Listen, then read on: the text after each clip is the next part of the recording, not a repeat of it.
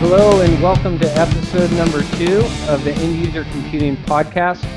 I'm your host, Dane Young, and with me we have a very full house. I'm very excited to have so many guests and co-hosts on the line with me. I'll go through introductions in just a minute, but for those of you that are just tuning in, my name is Dane Young. You can find me on Twitter at YoungTech. We have done one other podcast, podcast episode number 1. You can find that online at eucpodcast.com. Click to subscribe in either iTunes or your favorite RSS reader of choice. So with me I have a number of different hosts, and we've got a lot of exciting things to talk to you about. We've got about an hour or so for this podcast, so I want to jump right into it. I'll go ahead and we'll do some introductions, and everybody shout out your Twitter handle so people can find you on Twitter and tell us a little bit about yourself. Alec Johnson, go ahead.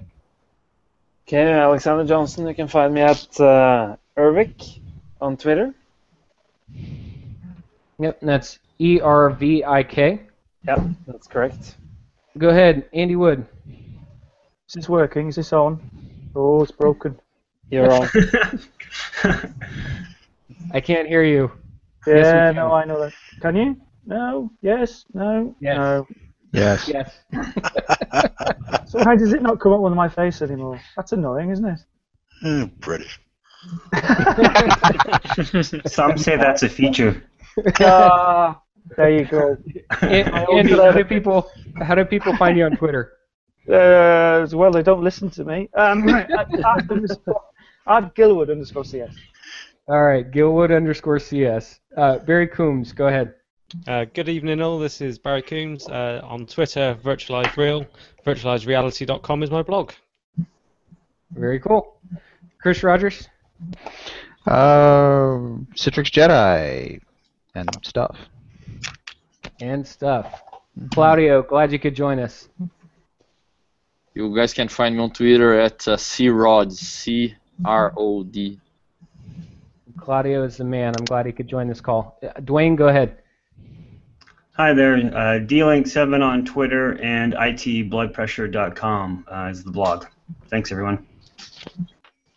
Very cool. Mike Nelson?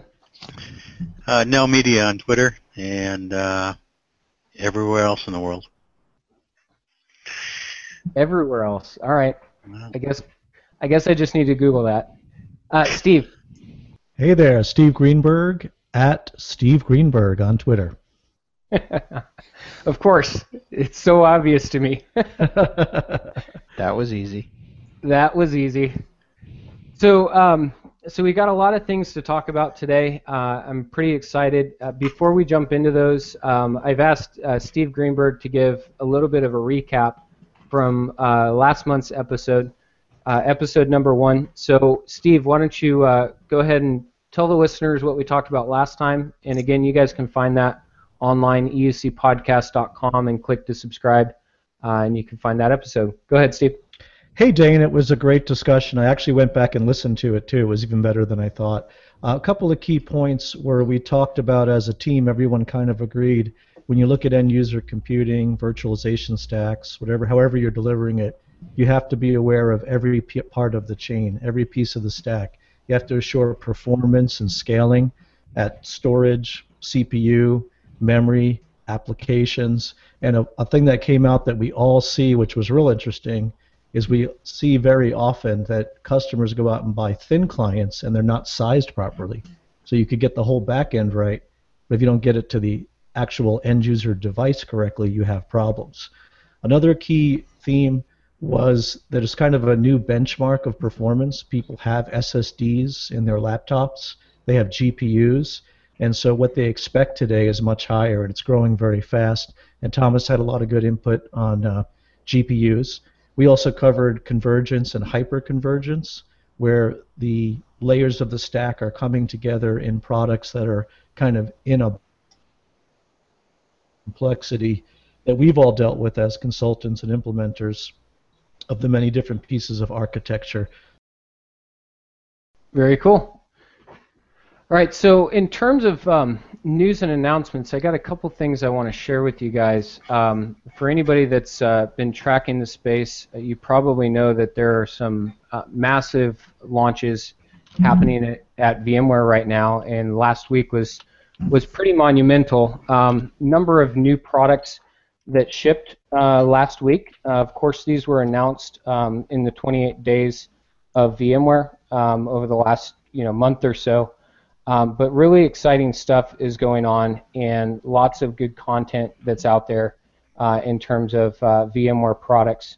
The first and foremost, of course, I want to announce or talk about is the next release of their flagship product, vSphere 6. For anybody that's been tracking this for some time, vSphere 6 has been in private alphas and betas and all kinds of stuff over the last couple years or year or so, and probably one of the biggest things that interests end-user computing guys like me are a couple things, including Virtual SAN, which has probably the second release of Virtual SAN. It's now vSAN 6. Odd how they do that with the numbering. I'm not sure how they pull that off, but it's pretty convenient to go from a 1.0 product to a 6.0 product right off the gate. But also the vGPU technology from NVIDIA is now shipping as part of the vSphere 6 technology. So very exciting stuff. I'll be at NVIDIA's conference later this week called the GPU Tech Conference in San Jose, and there's going to be all kinds of content that VMware is putting out in terms of vGPU and Horizon and vSphere 6 and all kinds of goodies. Any other noteworthy releases that dropped last week that you guys want to talk about? There was also obviously the release of Horizon 6.1 alongside vSphere 6 to make use of the vGPU technology. There's also some nice updates in that as well. The Cloud Pod architecture that's part of Horizon 6 that allows you to connect multiple Horizon environments together. Previously was only a command line utility. That's now part of the graphical user interface, which makes it a lot more user friendly, as well as a number of other improvements in there just around sort of general stability, scaling, supporting 2012 R2 as an operating system for desktops, USB redirection for RDS as well as a number of other things. Yeah, I mean, it's really interesting. There were so many new features in 6.1 that it almost seems like it shouldn't be a dot release, maybe a 6.5 or some other major type of release. But to see them drop it as a 6.1 was kind of interesting to me. I think it's a pretty big release. A lot of new functionality is there. So definitely keep your eyes on that in the industry.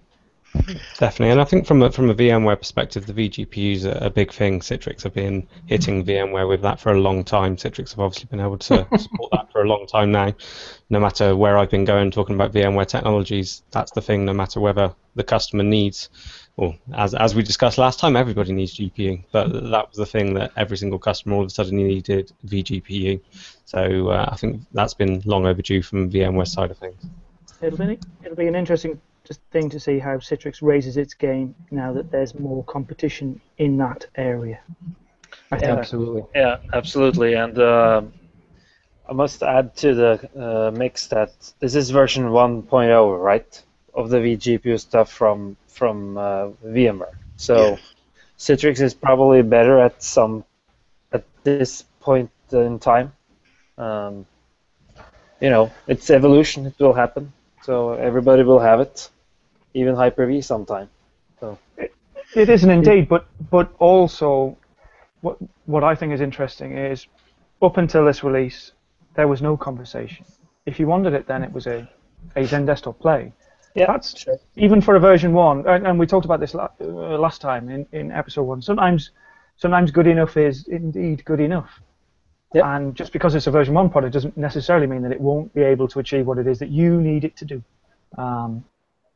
So, Citrix are going to have to, in my opinion, Citrix are going to have to differentiate faster, quicker, higher, faster, stronger. Yeah? And I think what we've been seeing recently is obviously VMware trying to stay ahead via acquisition now. We've seen the Amidio purchase around sort of persona management in February. We saw Cloud Volumes last year coming now as part of App Volumes. So they're making sure that they are staying ahead and being able to put ticks in the box that maybe Citrix can't. Although at the moment, obviously, they are kind of separate bolt-on products. You could maybe use some of those technologies with Citrix as well. But VMware are keen to make people aware that they're serious in this industry, and they don't want to be falling behind what maybe some of the others are doing. Hey Barry, this is Steve. Do we know that those are going to remain standalone products, or do they become exclusive to Horizon View?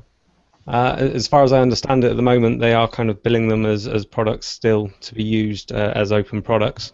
And I think we've seen that a little bit recently. If we look at Horizon Workspace, they included the ability to publish then app applications on that. And the messaging that I certainly have is VMware are very keen to be able to tell their own story. But equally, they want to be the part of everybody's world in the cloud world. Certainly, it's about hybrid. It's about multiple vendors, and I think in end-user computing, they're not going to be there for every battle. So I think having an open platform with some of these pieces of software, particularly within their management stack, gives them another kind of avenue to go down as well. Dwayne here. Go ahead. Yeah, go ahead, Dwayne. I've been working with Horizon DAS, and I know from a GPU perspective, it definitely can be used. There's just no nice UI. It's just a separate add-on for it. But yeah, I think anything's going to be better than VSGA. So it's a thumbs up in my mind, even if it's 1.0. But wait a second, VMware guys get really defensive when you attack VSGA. It's such a great product. I don't want to do whip out a spreadsheet and try to figure out if I have the right codecs and DirectX and try to juggle things around. So it's a win-win. Yeah. So two more, and we can dive into these a little bit later. I want to kind of wrap up the review section, but it's interesting to note a couple of 1.0 launches that happened last week. One that may be of interest to some guys that are working in more private cloud type of scenarios, and that's VMware Integrated OpenStack released a 1.0 product. But to this audience, probably more interesting is Flex, which I think anybody that's touched VMware Ace at any point in their careers would be very interested and keen to touch Flex and see how that particular product addresses some of the BYO of Mac and Windows devices in a little bit different way than Ace ever did. So more to come on that. Just as a technologist, I'm very keen on the VMware Software Manager that they released, which is probably a long time coming. But the basic concept is make it easier to get the VMware bits. Because as we all know, with all of their different products, it's become very kludgy and convoluted and challenging to download all of the different product updates when they come available. So I'm pretty excited about the Software Manager as well.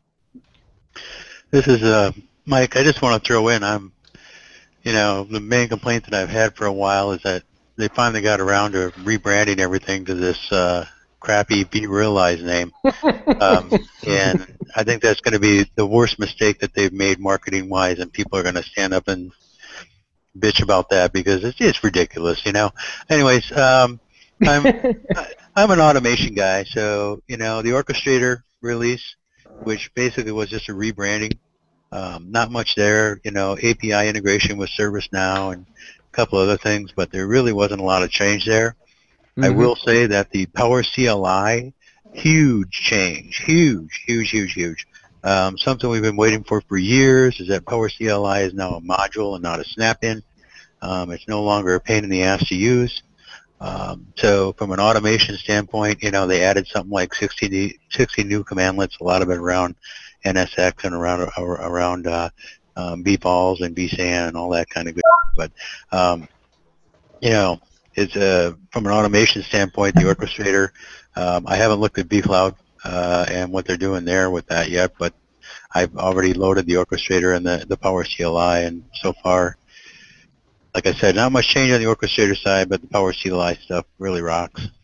I was pleased to see that they've now included Mirage in with the Power CLI options as well. So certainly the end-user computing stuff has sometimes in the past lacked on the Power CLI, so it's good to see that some more bits coming through. And we all love PowerShell and automation, so definitely makes our lives easier.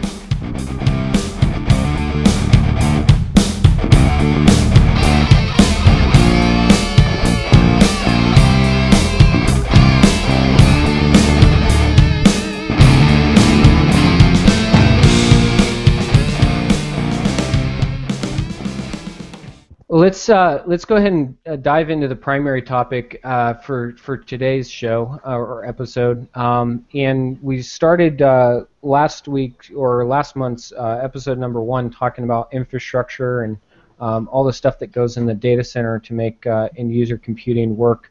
Want to move the conversation up the stack a little bit and talk about operating system management strategies and the different technologies that are employed by a lot of different organizations out there, kind of the evolution of how that came to be, and where we're going, where we've been, and the different technologies that are available today.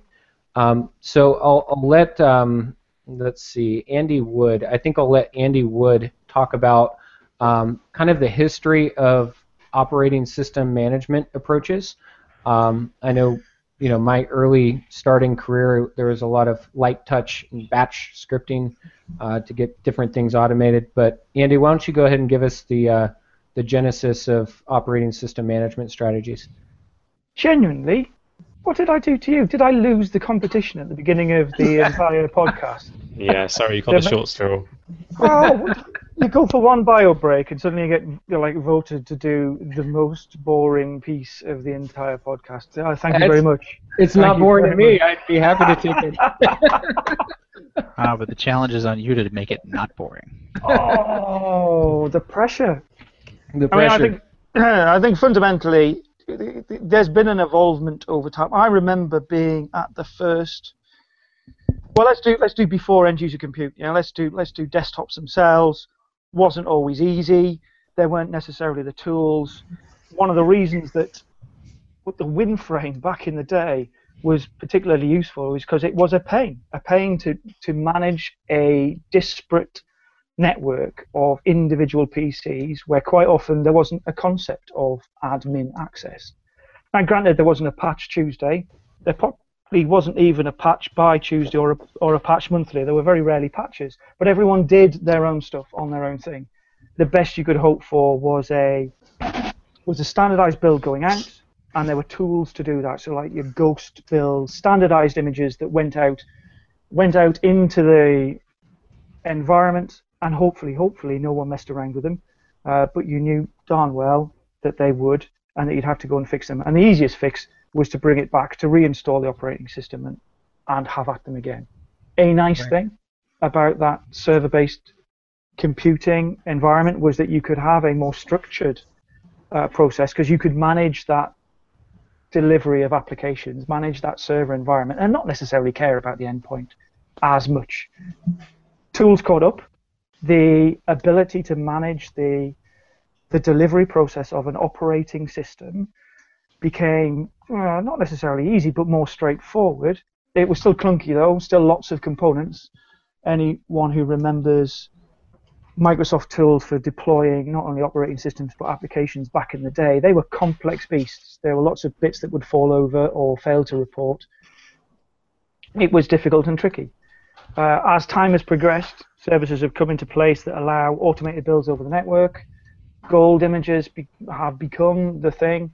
And as I say, back at Bryforum, I remember talking about, so VisionApp had automated deployment services. So you could script and build and deliver a image across the network.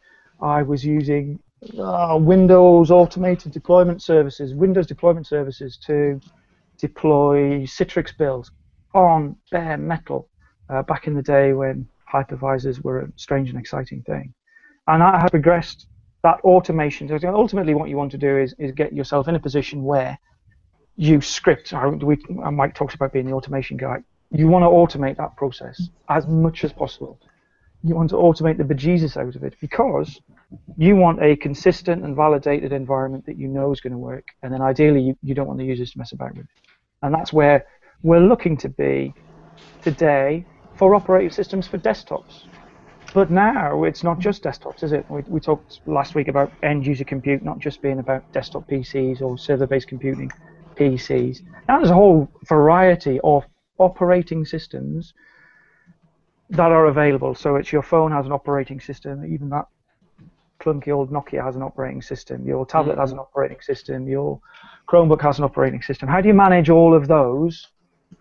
Because it's not just about delivering the build, it's about ensuring that everyone has consistent environment so that when you connect end user device A to service B, it works in a consistent manner. Because the last thing you want is for everyone to have their own jailbroken, messed about with, modified stuff in order to connect to your environment, because that just makes support and the user experience harder.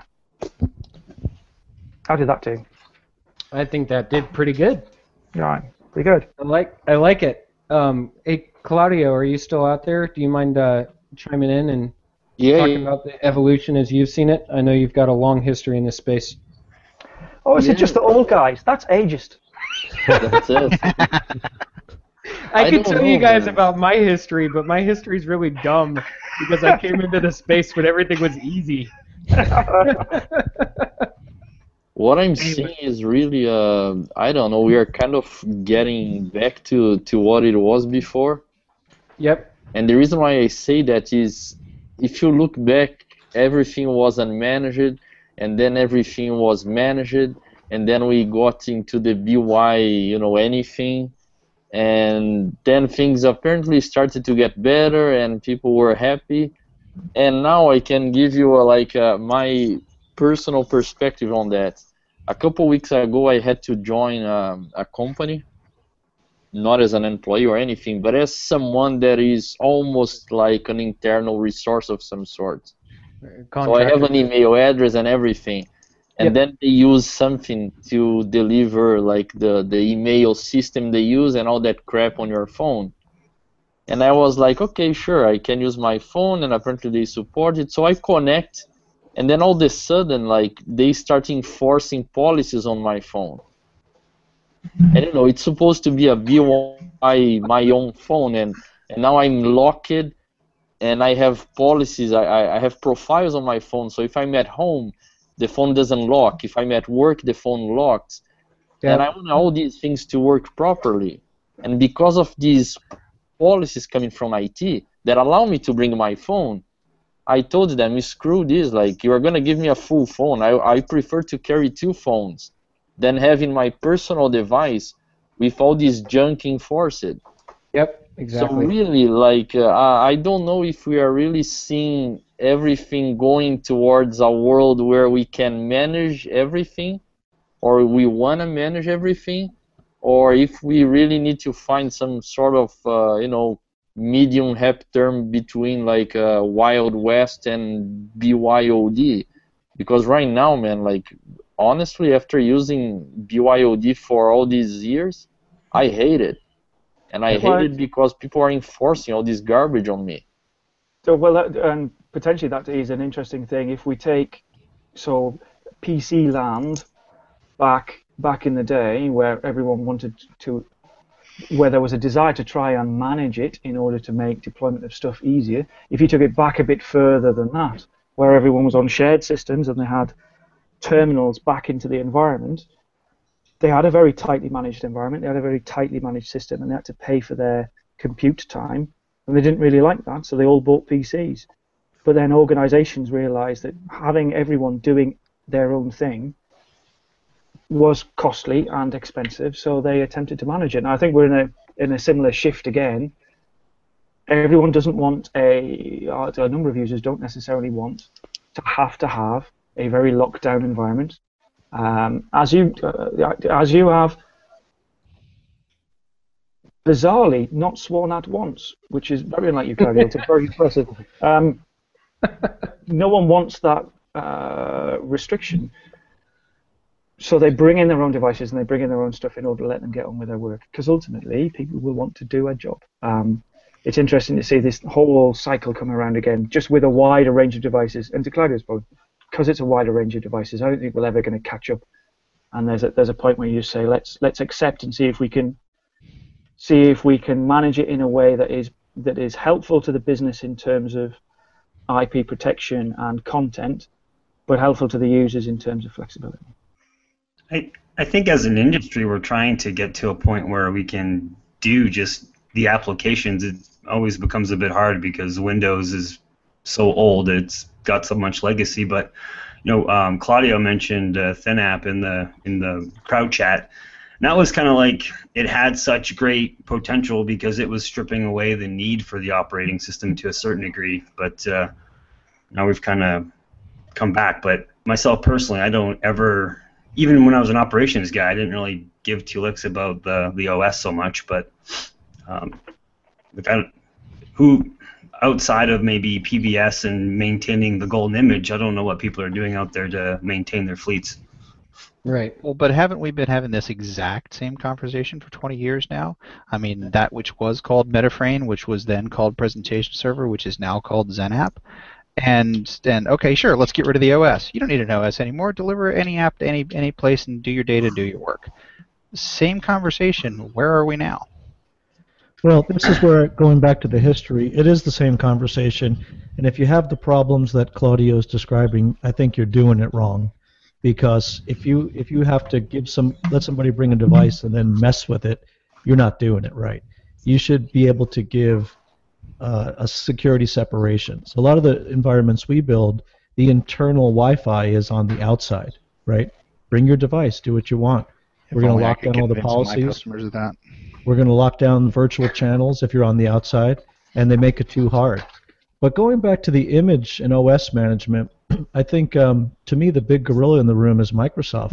I mean, we've had these different options over the years, running around ghosting or multicasting Ghost or Altiris, but Microsoft has creeped in and pushed System Center into pretty much the stack of every product. It's kind of like when they bundled the browser with the OS. If you want to do Zen Desktop, you need System Center Virtual Machine Manager. Well, to buy that, you have to buy the whole stack. So where I go now, it's everybody's just kind of defaulting to System Center. And I think it is going back to an older way of doing things. But the cycles are going around, and Microsoft's exerting tremendous pressure. What I think gets lost is some of the cool innovations that came out of VDI and SBC, like PVS, for example. Streamed images, read-only images. Big part of the special sauce in our projects is AppV, is virtualizing at the app layer, so you can make that separation. And I feel like we are going a little bit backwards. I forgot who said that. And not necessarily taking those innovations and pushing them forward, where the OS should matter less and less. I've got to admit. No, I'll let you go, Barry, and then I'll jump in. I think from my side, as you're saying there around Microsoft, that's kind of we're seeing a lot of System Center out there, particularly in the education standpoint, where they almost get that stack for free, and the education establishments that I'm working with are jumping all over the System Center. But obviously, working more with VMware customers, Mirage is included in quite a lot of their stack, and we've had real successes with using Mirage, not just to manage the physical desktop estate out of there, and particularly around sort of Windows XP to Windows 7 migrations. The fact that it's working at a per block level to save quite a lot of time. The users are still able to remain on their machines while we're doing the upgrades, and they don't lose their data, etc. But also then using Mirage to manage our golden images and those base layers. And then going back to what we were talking about earlier, with how do we need to manage Chromebooks, what happens when the users, I'm very much with you, Steve, that we're doing something wrong. If we're having to secure someone's personal device, we need to be securing the data at the data layer or the application layer, rather than imposing policies upon an end user's device that they're bringing into the business.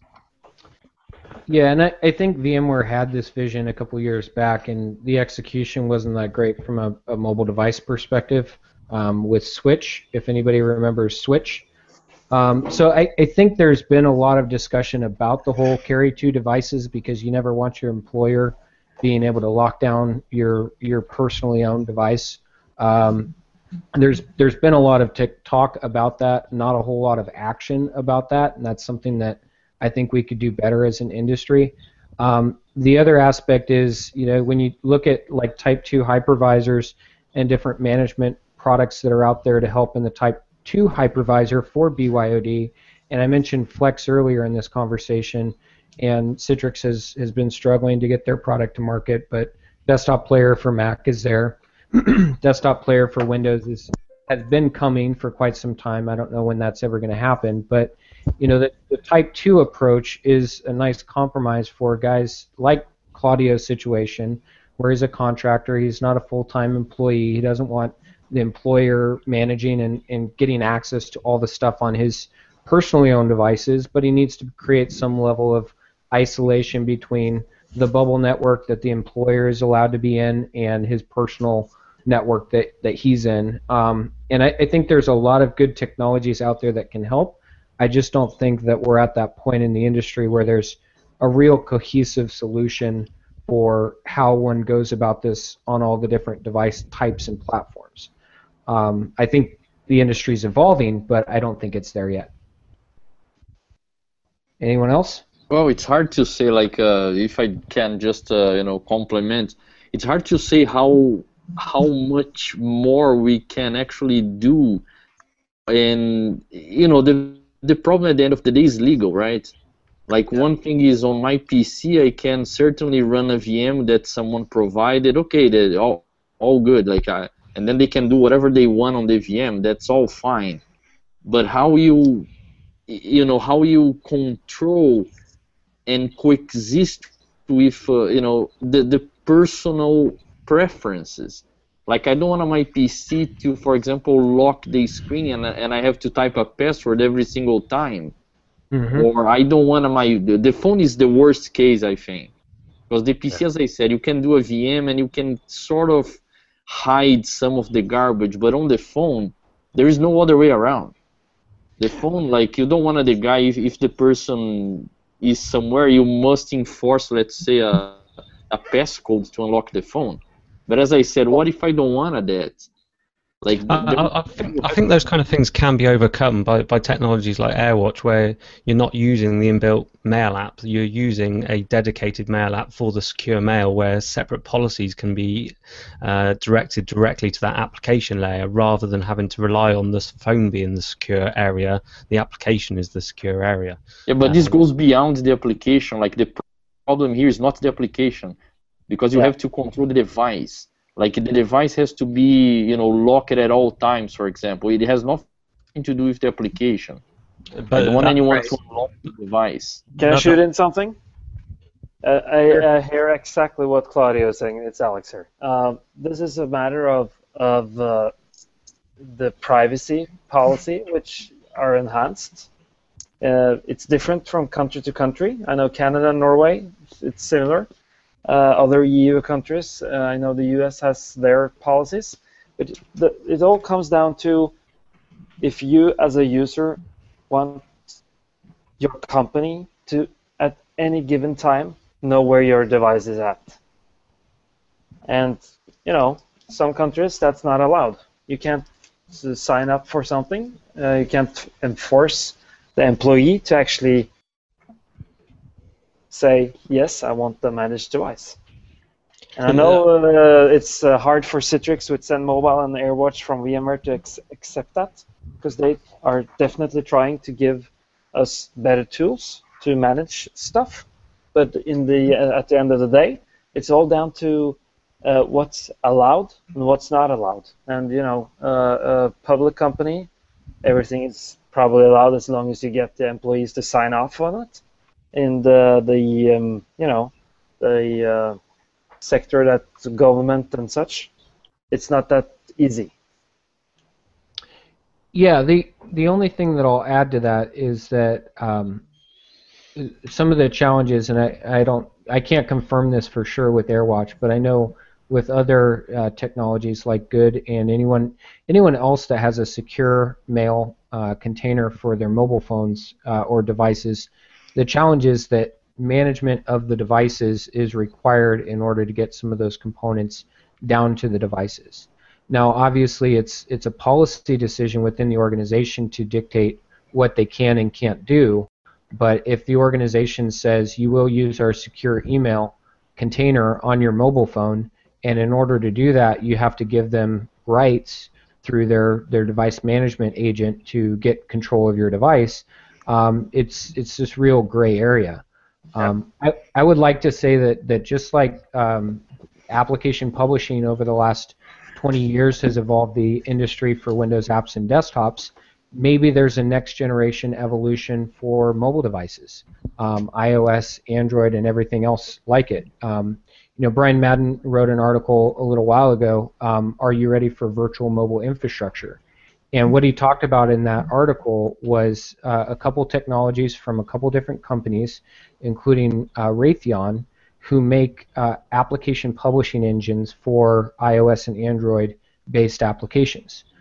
So the concept, very similar to XenApp for Windows apps and desktops, and hopefully in the future, Linux apps and desktops on both the Horizon platform and Citrix platform. These technologies, virtual mobile infrastructure as the term has been coined, will give us the ability of running that iOS application from a virtualized infrastructure in the data center and streaming that iOS application to look as though it's native, but use the bits on the wire for presentation of that application from the data center.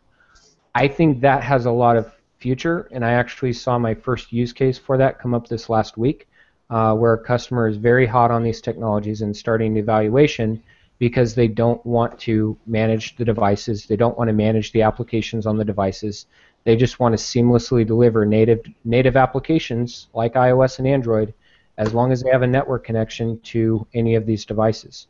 Very interesting use case. I'm interested to see how that evolves.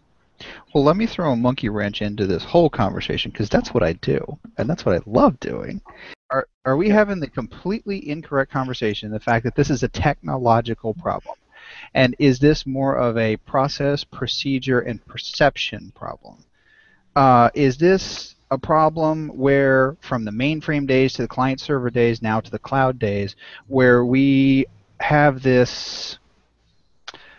And again, I'm going to throw something out there, and I know I'm going to get stomped on, but I'm going to do it anyway. We have this incorrect perception of ownership. This is my device. This is my data. And yet, your device and your data, you're putting out to the cloud. Okay, you can't have it both ways. So again, is this a... Well, if I paid for the it's mine, man. Okay.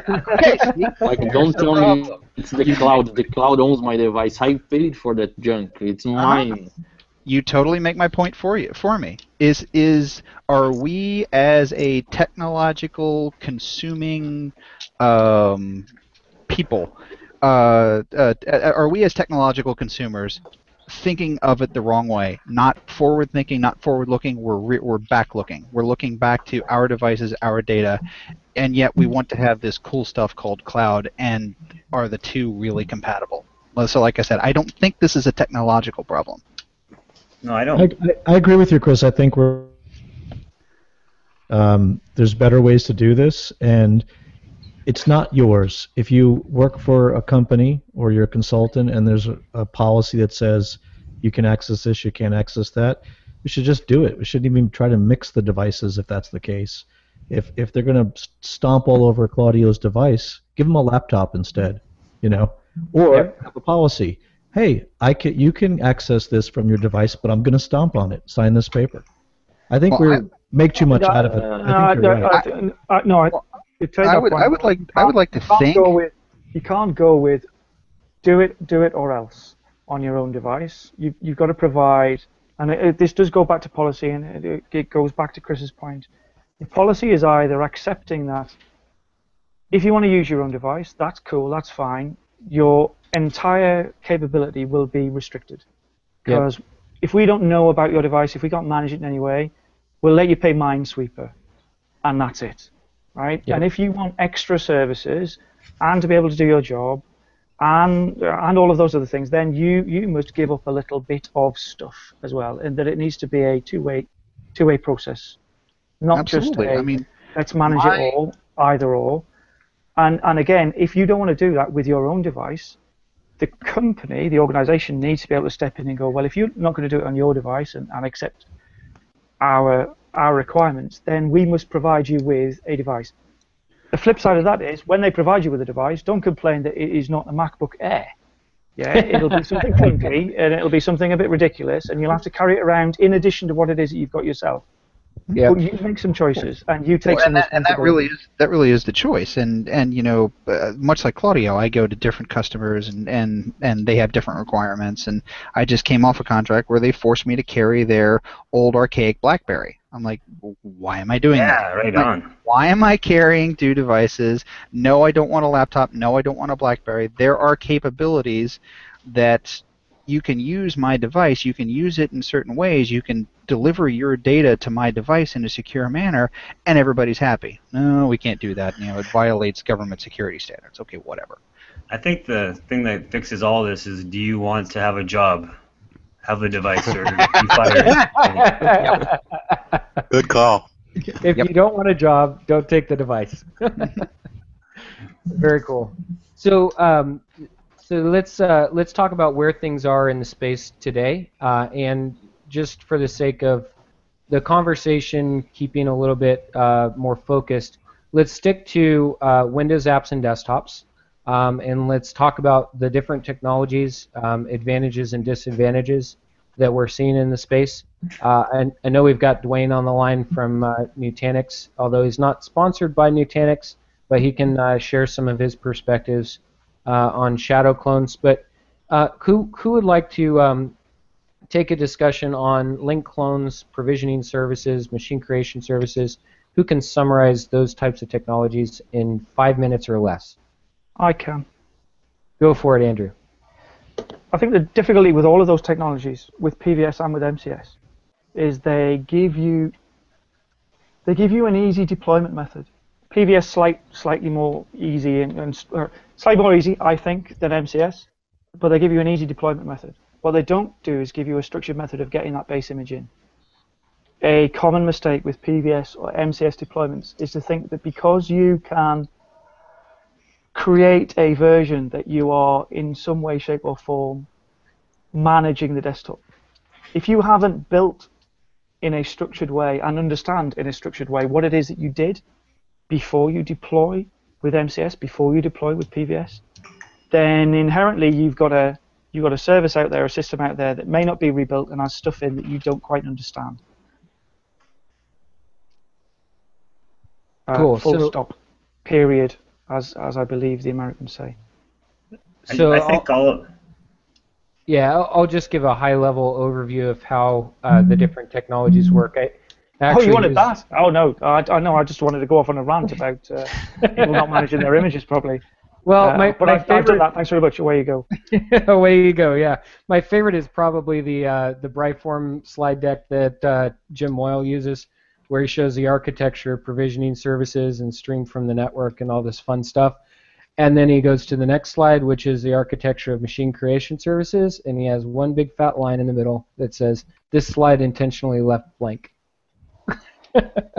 And that's about the difference of provisioning services to machine creation services, and even link clones for that matter.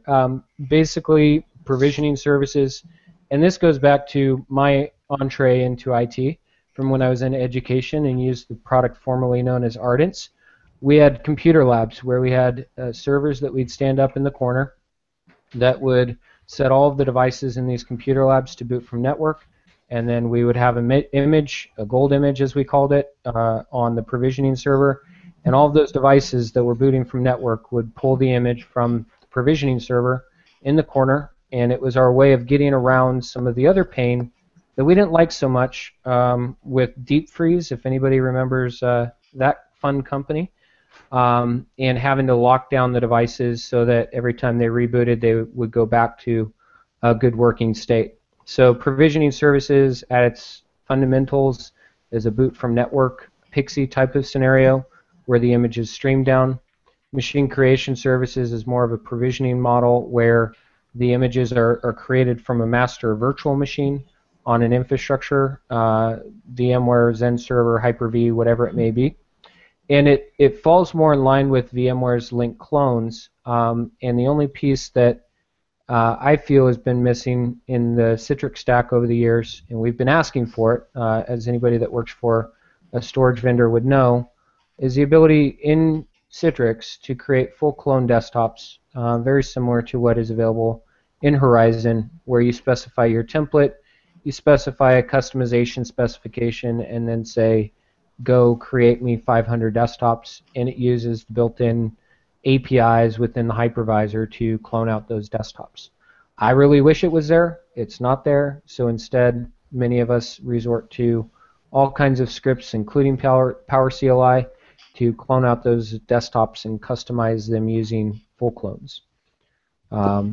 Anyone want to dive into why somebody would want a full clone versus a linked clone?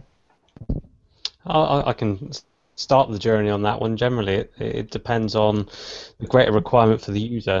One often requirement is around licensing. Maybe there is something tied to the individual machine configuration in some way, whether that's host name, whether that's MAC address, whether that's an activation code or something like that, and being able to delete or renew that application isn't easily done. Maybe it's something around the nature of the way their application is written, where the data is going to be stored within that desktop, and how they're going to be using that desktop, which means that treating it as if it was a physical PC but in the virtual world would be the right way to go.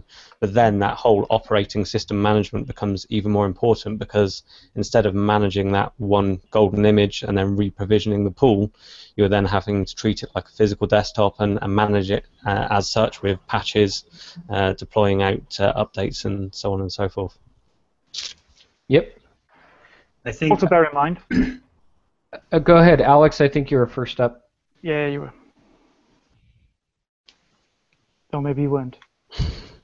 I was just going to say, I think it kind of depends, like, the journey of where you get started. If you are horrible at physical desktops, I kind of have a strong inkling that you might be down the link clone path, because you could easily deploy off this one image. But I don't know if that, you kind of run into your own problems trying to maintain that sucker. But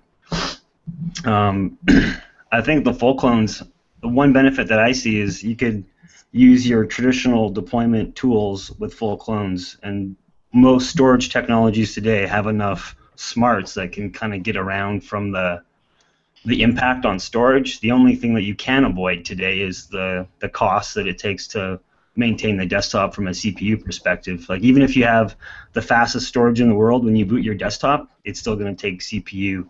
So there's still an impact on maintaining your apps. Yep. Indeed, let's not forget that in order to go to PVS, you've got the infrastructure that PVS requires.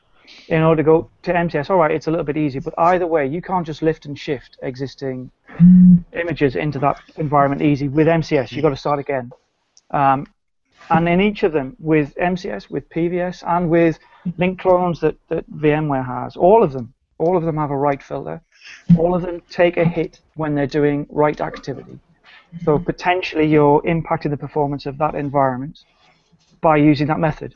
If you've got a full clone and you can accommodate the storage using whatever back-end storage technologies, some are absolutely marvelous. I work for one vendor that does it. But if you can have a full clone, then you've not got that write filter in place, and you can improve the performance of that desktop, because you're not taking that hit of having to read from one location and write to another. That write filter is not in place. But surely the consideration then needs to be how often you're going to be doing the updates, when you're going to be doing the updates to those desktops, making sure they're not happening all at the same time. If you're sending down a gigabyte update to each of those, unless I suppose that depends on what the storage is doing on the back end and how much it's going to be able to deduplicate that effort. And indeed whether it is optimized. I mean, the interesting thing with a full clone environment is that from a management perspective, and let's go back to talking about OS management. From a management perspective, if you have full clones, you manage them in exactly the same way as your desktops. And as we discussed last week, most organizations are going to have an environment that encompasses not just server-based computing, not just a VDI, but standard desktops as well. If you can simplify the management of that environment, then that is a better thing than having VDI managed in one way and physical desktops managed in another. Why not just manage everything in the self-same way? Because ultimately it's about making your life easier, consistent user experience, easy user experience. I think there's also a point when you when you go through that pain to get to a link clone desktop, a non-persistent desktop, you're also getting to the point where you're making the desktops disposable, which has certain advantages to it, because if we're saying that each person has a dedicated desktop, we're attaching some worth of that desktop to that user. So as well as understanding how we're going to patch it and maintain it, we also need to understand how we're going to protect it. What happens if that image does corrupt? How are we going to restore that image? Do we need to be backing up that link clone at that time? Now, that is all possible with technologies like Mirage, but it does add a certain overhead as well. So you've got to kind of understand what works for you, and it might be a mix. It might be that inside your organization, it probably is inside your organization, you do have users where link clones will just work, where that is the simpler way to manage it, where having that single image to manage will work. Then you will have other users where it's just not worth the pain to go down the route of trying to put them on a link clone non-persistent desktop. So you do want to give them a full clone, and you will use technology like Mirage or SCCM or something like that to manage those images, but also you'll then need to protect them, make sure that if the worst does happen, you can recover what is making that desktop so special to that user. Hey Barry, I agree with that. It's really just a set of different tools that are available to you, and you've got to choose the right one. But I do have to defend the much maligned PVS, because everyone characterizes the infrastructure as so complicated. It's really not. I think that's way overblown. The advantages, as Dane described, of streaming, pristine images from one place to many has great advantages. Obviously, you have to use it where it's appropriate. But I think that we're still sort of looking back. Looking forward, we want a dynamic situation. We want to not worry about all that. Layering has a lot of potential to handle that. And what we've been doing for a long time with AppV and other app virtualization, sliding the apps in above a standard OS. So I agree with the concept that it's a bunch of tools, but I think we should also push the envelope forward where the whole thing can be more dynamic and layered and configurable. I think the decision tree is, do you have to print or not? And then you go from there. Yeah. And wow, Dwayne, thank you for boiling it down to so simple terms. Steve, to your point, I mean, if you look at it from a layering, when you talk about layering, I mean, even companies like Mocha 5 have been doing that for years. That was the whole basis of how Mocha 5 got going. But also, to your other point, PBS got a really bad rap when it started. I mean, I don't know if anybody remembers Desktop Server, when that was the 1.0 of PBS, which was just crap. But it got a lot of bad press. Not only that, but because it wasn't, when it came out of the gate, it took a lot of resources. It took a bunch of administration tasks that nobody wanted to do. To put it bluntly, the entire package was kind of a pain in the ass to manage. So I think that it's kind of matured, but people haven't caught up to that yet. That's a good point. That's true of all the technologies, right? Yeah. If you give it time, you can't judge it on its early performance. Well, look at Vue. Look at Vue. If you judge Vue on what 4.0 and 4.5 was, nobody be using it. If you judge WinFrame on what WinFrame was, if you judge Windows on what Windows has always been, you could say the same thing. Hey, 3.1.1 was awesome. Yeah, there's a saying: if you're not embarrassed of your first product, then you came too late. So. Yeah, exactly. Yeah, you didn't ship soon enough. Yeah. Cool. Well, at least we could print from Windows 3.1 and not from Vue 4 or 4 or 5. Only on HP printers. Back to that printing. Can we just get rid of printers altogether? Anytime anybody requires me to print, I freak out. Save some trees, man. We can do a secure faxing. Stop the whole print shebang. It wouldn't be an end-user compute conversation if there wasn't printing. I personally thought we'd last out to more than episode 2, but there you go. Too late. Yeah, too late. Well, cool. I think we've had a lot of really good discussions on here. We've touched on I think just about any and every idea and concept around image management strategies and operating system management strategies.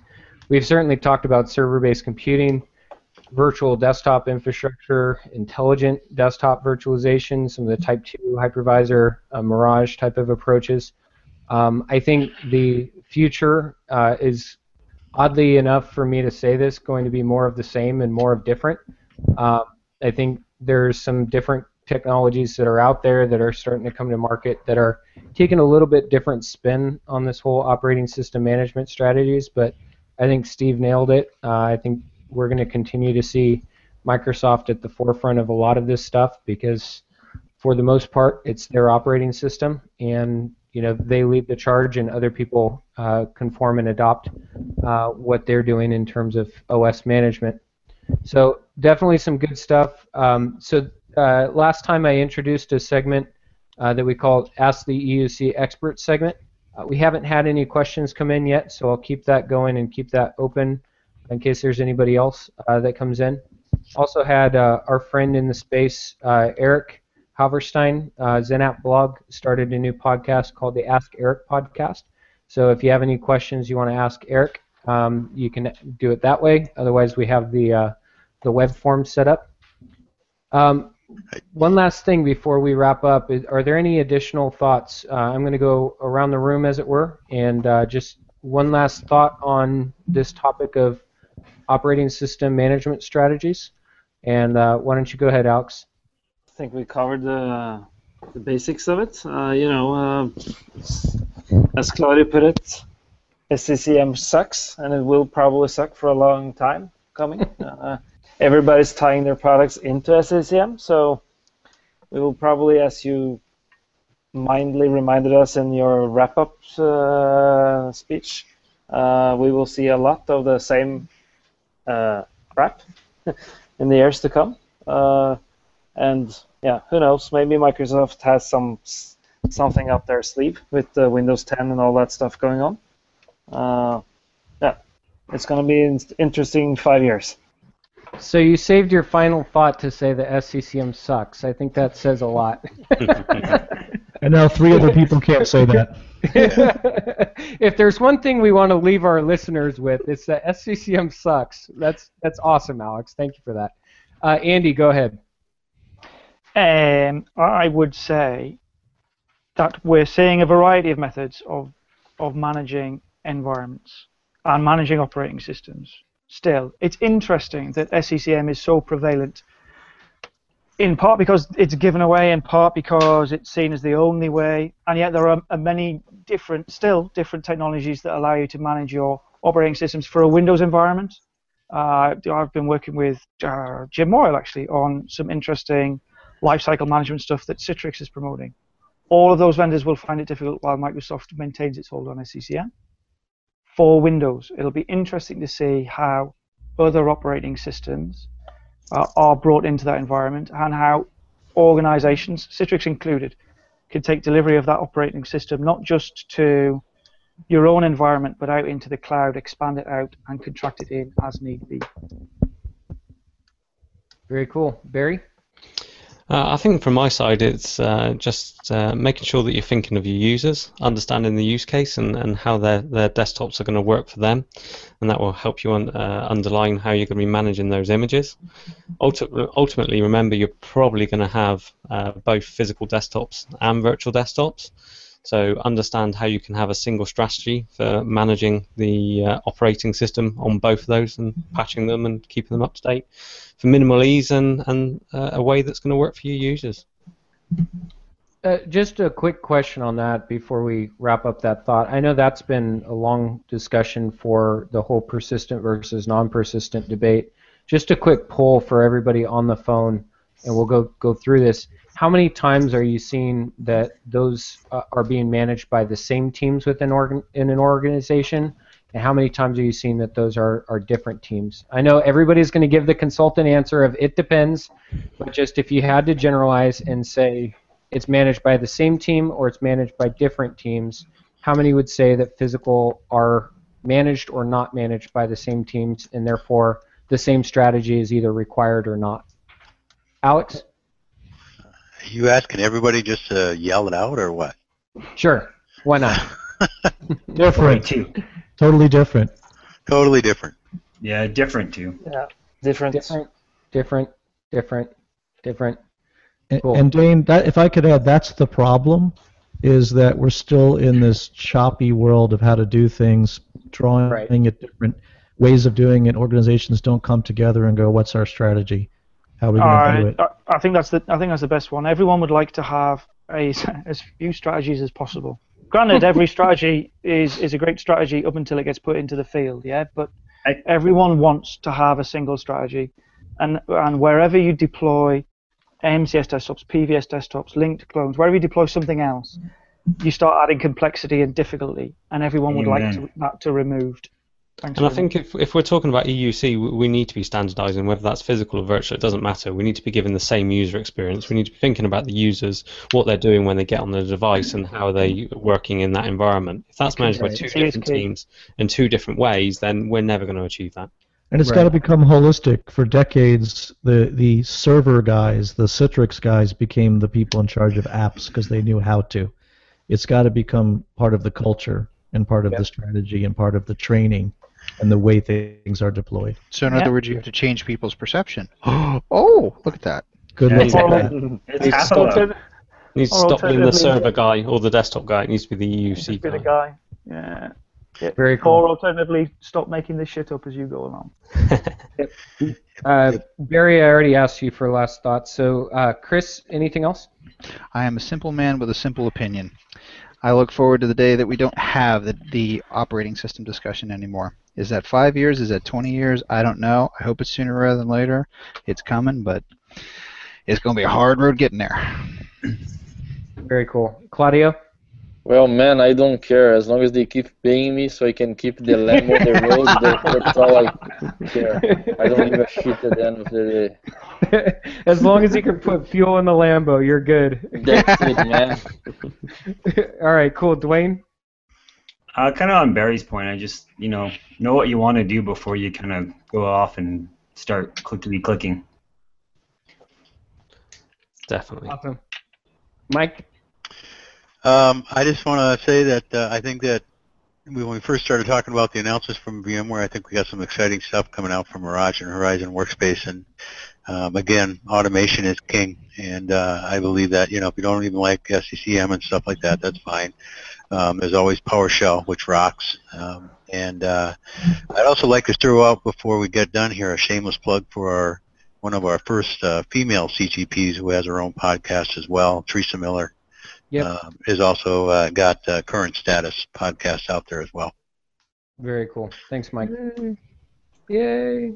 Go ahead, Steve. And one more podcast, The Frontline Chatter, with Andy and Jarian. We didn't mention them today. So we already gave them a shout out last time. I met my quota. Those guys rock. Okay, final words. Don't be stupid. Look at the tools as options, and don't just grasp. Somebody said just reaching out for something. Look at the tools, what they can do, move forward, simplify things, and look at how you can get organizations to work together within the different departments. That's great. In my final thoughts while we wrap up here, all this stuff is really hard, but that's why they call in the experts, and I'm referring to everybody that's our listener and anybody that would consider themselves an EUC guy. This stuff is not easy, whether you work internal IT organization or you're in consulting or you work for a vendor. This stuff is not easy, but it is a lot of fun. I've definitely enjoyed it in my career, and watching the evolution of the OS image management evolve over the last several years has been very exciting and entertaining for me.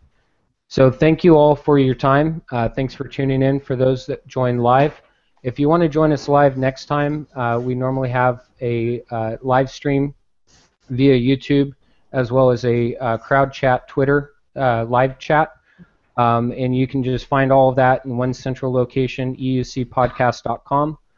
If you're not on the web during the call, then you can always subscribe. We're on iTunes, and we have an RSS reader for any application out there that you're digesting podcasts from. Hashtag on Twitter is EUC Podcast, and you can also find our Twitter profile out there at EUC Podcast. I'd like to thank all of my hosts today. This has been a very exciting and entertaining chat. Definitely a lot of us on the line, so thank you for moving the conversation forward, and we look forward to talking to you next time.